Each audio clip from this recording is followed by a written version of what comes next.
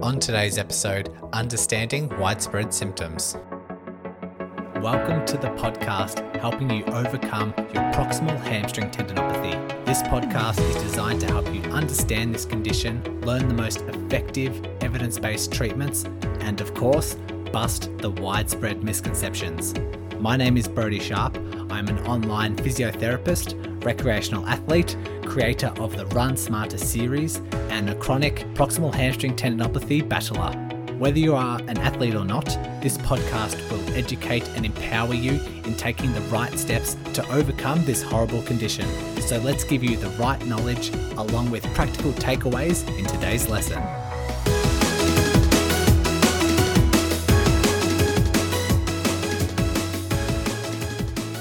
This came in from a Q&A request, I guess you could say. It came from Mark Sadden, who is talking about, he submitted a question during one of my Q&As, and I thought it was such a nice question with a fair few things to delve into, a few things to consider.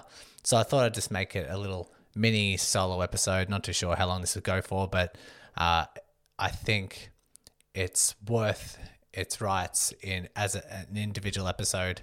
And Mark writes, I'd like to understand how an injured, damaged, weak tendon can produce such widespread symptoms. In addition to tendon pain, I get chronic muscle tightness in my hamstrings, my thigh, calf, hip, groin, and buttock. I also get nerve pain through the whole entire leg. These symptoms get particularly worse through a flare-up, and it can be hard to remain focused on the rehab with such widespread symptoms, and it feels like it would help me keep focused if I was to understand why this is happening. So thanks for your question, Mark. I think it's a real insightful question with, I think people experience this particular presentation on different severities. You know, sometimes we have pain and symptoms that don't make sense, that don't fit a very classic PHT.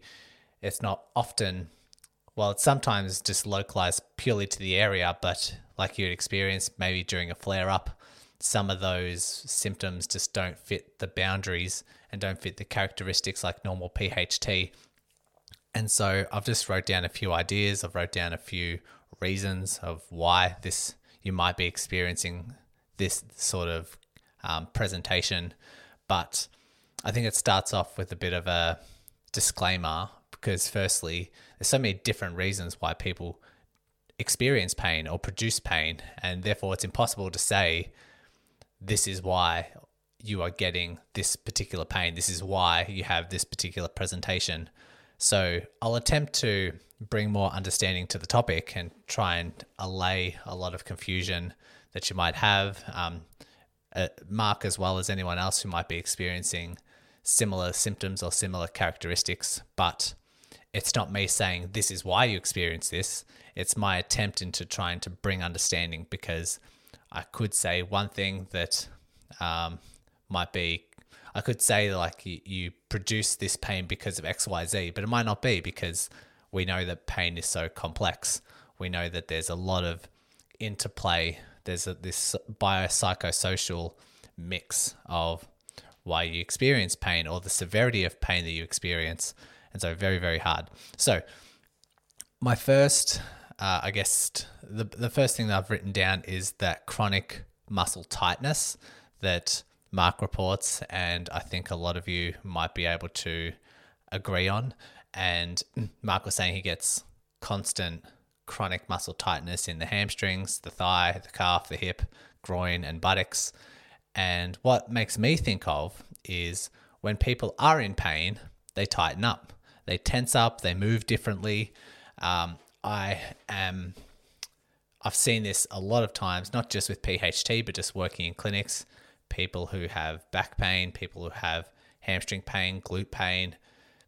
No one likes being in pain. And what we try and do is we try and move in a way or protect in a way that reduces the pain or tries our best to protect us from producing high levels of pain. And so that's what the body does. The body has this reaction of saying, this area is in trouble.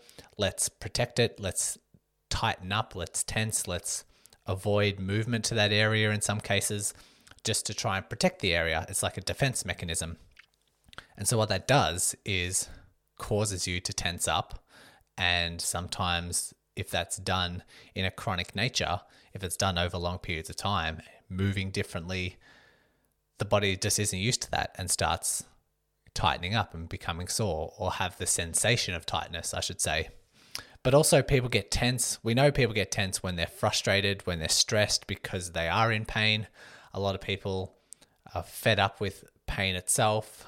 They get very stressed or confused or frustrated, all those sort of emotions that cause you to, first of all, amplify pain signals, but also to tense up as well. Because when you, like I said, when you tense up, you're trying to avoid pain. You're trying to move differently, sit differently. You're trying to walk differently. You're trying to bend over differently. Like how many people with PHT are just fearful of sitting down and fearful of bending over to pick something up off the ground because they don't want to stretch the tendon, or they don't want to compress the tendon, because in the past it's either flared them up, or if they go to pick something up off the floor, they notice a stretching pain in their tendon. They don't want that to happen. So they start reorganizing how they move throughout the world. And what happens with the muscles, they get overworked, they get fatigued, they get sore. We see it very common in low back pain, and this is very coincidental that I'm talking about this, but I've recently, just this morning, had a flare up of low back pain. I was doing my deadlifts in the gym.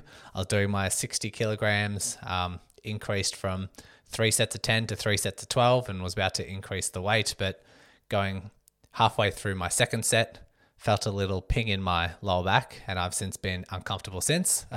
It is a low back episode that I'm very familiar with. It comes probably every 6 months if I overdo things, and I think I was very sensible at this stage. I'm not too sure why it would arise now. I did change my computer chair and have since felt the need for more lumbar support, and yesterday I did a fair bit of sitting, so maybe my back was just in a wrong position for a long period of time. Felt fine this morning, but for whatever reason, my deadlifts have tweaked my back a little bit, and so now I find myself moving a bit differently. It's very hard for me to straighten all the way up, and I know as this develops over a couple of days, my muscles tend to get very fatigued all the way up my back, sometimes all the way up to my shoulders, because I'm moving differently. And some of these muscles that try and compensate, what they are is big powerhouse muscles. And I like to describe this with a lot of clients, particularly if they have low back pain. You have certain muscles that are used to being switched on, and they stay switched on for hours. They can tolerate that. A lot of posture muscles are very good at doing this. But you also have big powerhouse muscles that aren't designed to constantly switch on for hours. They're designed to, if you need to lift something heavy, they switch on, and then when you put it down, they switch off and relax and recover. And sometimes when you're in pain, these muscles, these powerhouse muscles that are designed to produce power, switch on, then switch off and recover, they stay activated for long periods of time, just while you're moving differently, while you're tense, and they just get super overworked. It's not what they're built for. And then it can start to produce a lot of these widespread symptoms. And that's why when I have low back pain for the first day, it's pretty localized.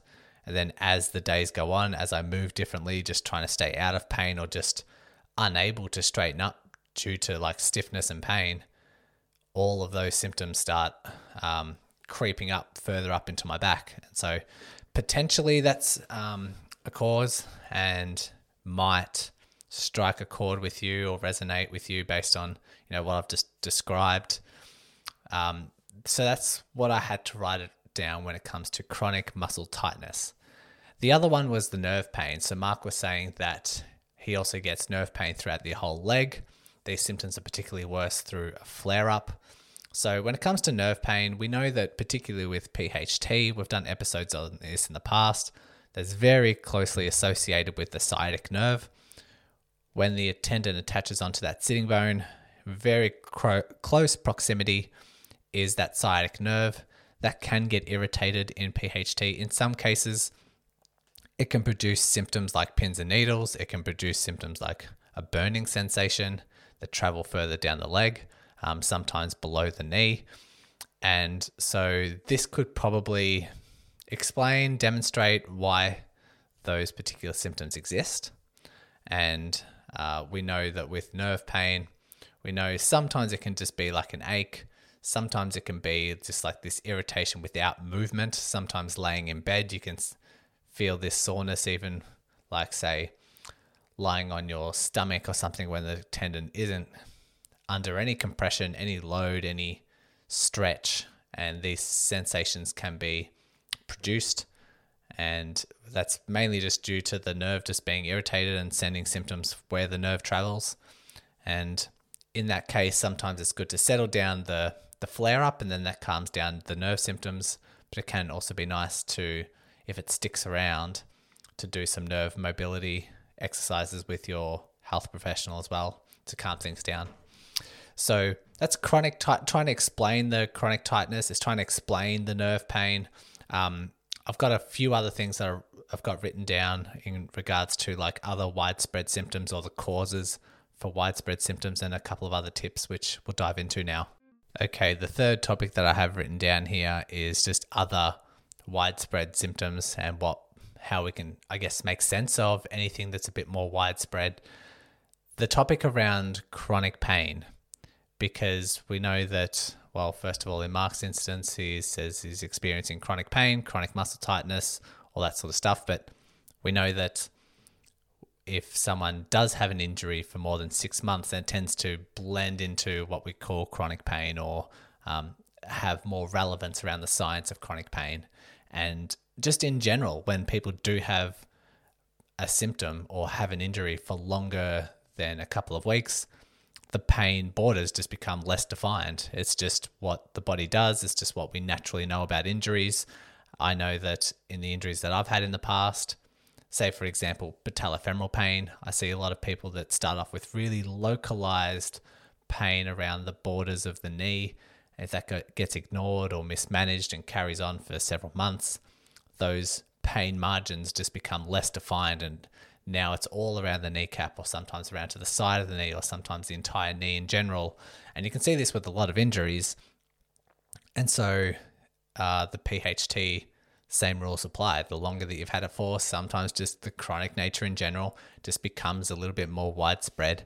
And in fact, when you have a treatment plan and you have a management plan in place, a good sign that what you're doing is working is the pain can still be just as severe, but starts to become more localized. So if you start to develop a treatment plan, and as the weeks go on, the pain's still the same, sitting is still the same. However, it's not traveling down the leg as much. It's not radiating into the hip as much. Instead, it's just becoming more localized straight underneath the sitting bone. That's actually a good sign that treatment is working. And that's sort of what we need to discuss, what we need to highlight when it comes to chronic pain, just the nature of how it behaves. But other widespread symptoms, like if you do have chronic symptoms, we know a few things happen. We need to rely less on the mechanical side of things. So if we're talking about Mark and trying to make sense of symptoms, trying to make sense of widespread symptoms or random flare-ups, and frustrated with losing focus of the treatment because symptoms aren't making sense, we know that when chronic pain occurs, sometimes the symptoms become less mechanical. And when I say mechanical, I mean, say, sitting or lifting or running, doing exercise, anything where you're putting external force on your body, and a spike in the demands of your body, what you're placing on the body, increases the amount of symptoms. That's mechanical. You can point to something that's very tangible, something that's, okay, I did this, my body demands this, it may have been too much, that's why I have an increased symptom. That's why I have an increased amount in symptoms. But when it comes to something that's quite chronic in nature, sometimes you can just have a random flare-up for no particular reason. Sometimes it's more psychologically driven. Sometimes it's more emotionally driven. Sometimes you can just have a day of just being really frustrated about the injury, or frustrated that you're in pain, or constant thoughts. Maybe you've got like this negative spin on a particular day about thoughts of not getting better or what the future is going to look like. And that may be a worse day symptom wise than previous. So no mechanical properties attached to it, but still sparks symptoms. And so that's why it's important to kind of write down not only, the mechanical things that you do throughout the day, but also your mood, also frustrations, also thoughts, what the day was particularly like. And that's why things like distraction can be quite nice for people in chronic pain, coming up with distraction strategies, because distraction is a good method to not have you hyper focused on the particular area or hyper focused on the future or the frustrations with rehab in the past or just pain in general. And so we know this to be the case with a lot of like chronic nature. Sometimes it's just less mechanical, those symptoms. Sometimes we need to make a link to the psychological and the emotional and the social side of things as well. And just things become more sensitized. This is might help you with your symptoms, just keeping in mind that as an injury, if it stays there for a long period of time, just the structure itself, the pain signals, the alert system just becomes more sensitized, just becomes more hyper aware, hyper focused, hyper vigilant around the particular injured site, because we want to protect the area. And just as it develops over the years, that alarm system, that warning system, the pain system just becomes super sensitive. And so what might produce pain, what might be fairly innocent, maybe it's just bending forward, or maybe it's just doing a set of deadlifts with really light weight. The alarm system kind of freaks out or overreacts, and that can produce symptoms just because of that highly sensitized state. And back to the emotional side of things as well, producing symptoms, sometimes confusion. If you just are really confused about your management, confused about what to do moving forward, sometimes that can produce random flare-ups as well, and can produce, like, thoughts can provoke symptoms. So keep that in mind. So the tight muscles just sometimes due to people just tensing up, moving differently, acting differently, just trying to protect the area. It's important that we do highlight a few, reassurances, telling people that they can bend forward, that it's okay if the tendon itself is a little bit sore when you bend forward. You should still act in a certain way, still try and move in a free kind of sensation. I know if I have a PHT flare-up, even though deadlifts produce a bit of pain, deadlifts are very good for me. I do know that sitting isn't increasing my level of damage. I know that bending forward to pick something up off the floor, even if I feel a tight pulling in the hamstring, that's totally safe to do. And so I do try and move more fluently, and I do try and move as if I didn't have any symptoms, and the body's going to calm itself down and slow itself down. Even just now, while I have this back pain, I'm trying to sit normally, trying to make sure my back is relaxed when I do sit and not trying to tense up. When I'm moving, I'm trying to move the best way that I can. It's hard at the moment, but trying to move in the most fluent way that I possibly can. And sometimes that's quite reassuring for some people to know it's okay to do those things. And so some final tips as we sign off. I've got, 4 tips here. 1, listen to the pain episodes. If you haven't listened to the pain episodes earlier in the podcast, very important that you grasp these sort of concepts. And so have a listen. Sometimes it takes a few rounds. I know when I learned about chronic pain in university, it just went straight over my head. But it's not until I revisited over and over again that the concept and the understanding of it just started to make a whole lot of sense. And then it all just kind of comes together. So you might need to listen to it a couple more times. The second tip I have, document your symptoms, not only what you do mechanically, but how you're feeling, what your mood is like, what your sleep was like, how, like, your diet, are you eating healthy? Maybe you had a rough patch of a week of just eating trash food. Just document those sort of symptoms and document those sort of behaviors to try and come to terms with patterns in your symptoms. The other one that I had written down, try to move with freedom, try to move without fear. Say bending forward to pick something up off the floor. I know I speak with PHT people all the time and they say, yeah, I'm feeling a lot better. I'm a lot more confident. I feel like I've really turned a corner. I feel like I'm getting better. And then I ask them, okay, how is sitting, or how is like bending forward? Oh no, I don't bend forward anymore. Oh no, I don't sit anymore. I just stand all day. That is a bit of a fear-driven behavior. So we want to make sure that we allay those fears and get you to start returning back to everyday life and everyday movements. And yeah, just like sitting without fear as well. It's a fair common presentation that I see where people they think that sitting produces more pain in the tendon or contributes to the pathology of the tendon. And I've got earlier episodes that you probably have already listened to and already know about, but it's worth rehashing this. And like, sitting's completely safe. Just pay attention to symptoms.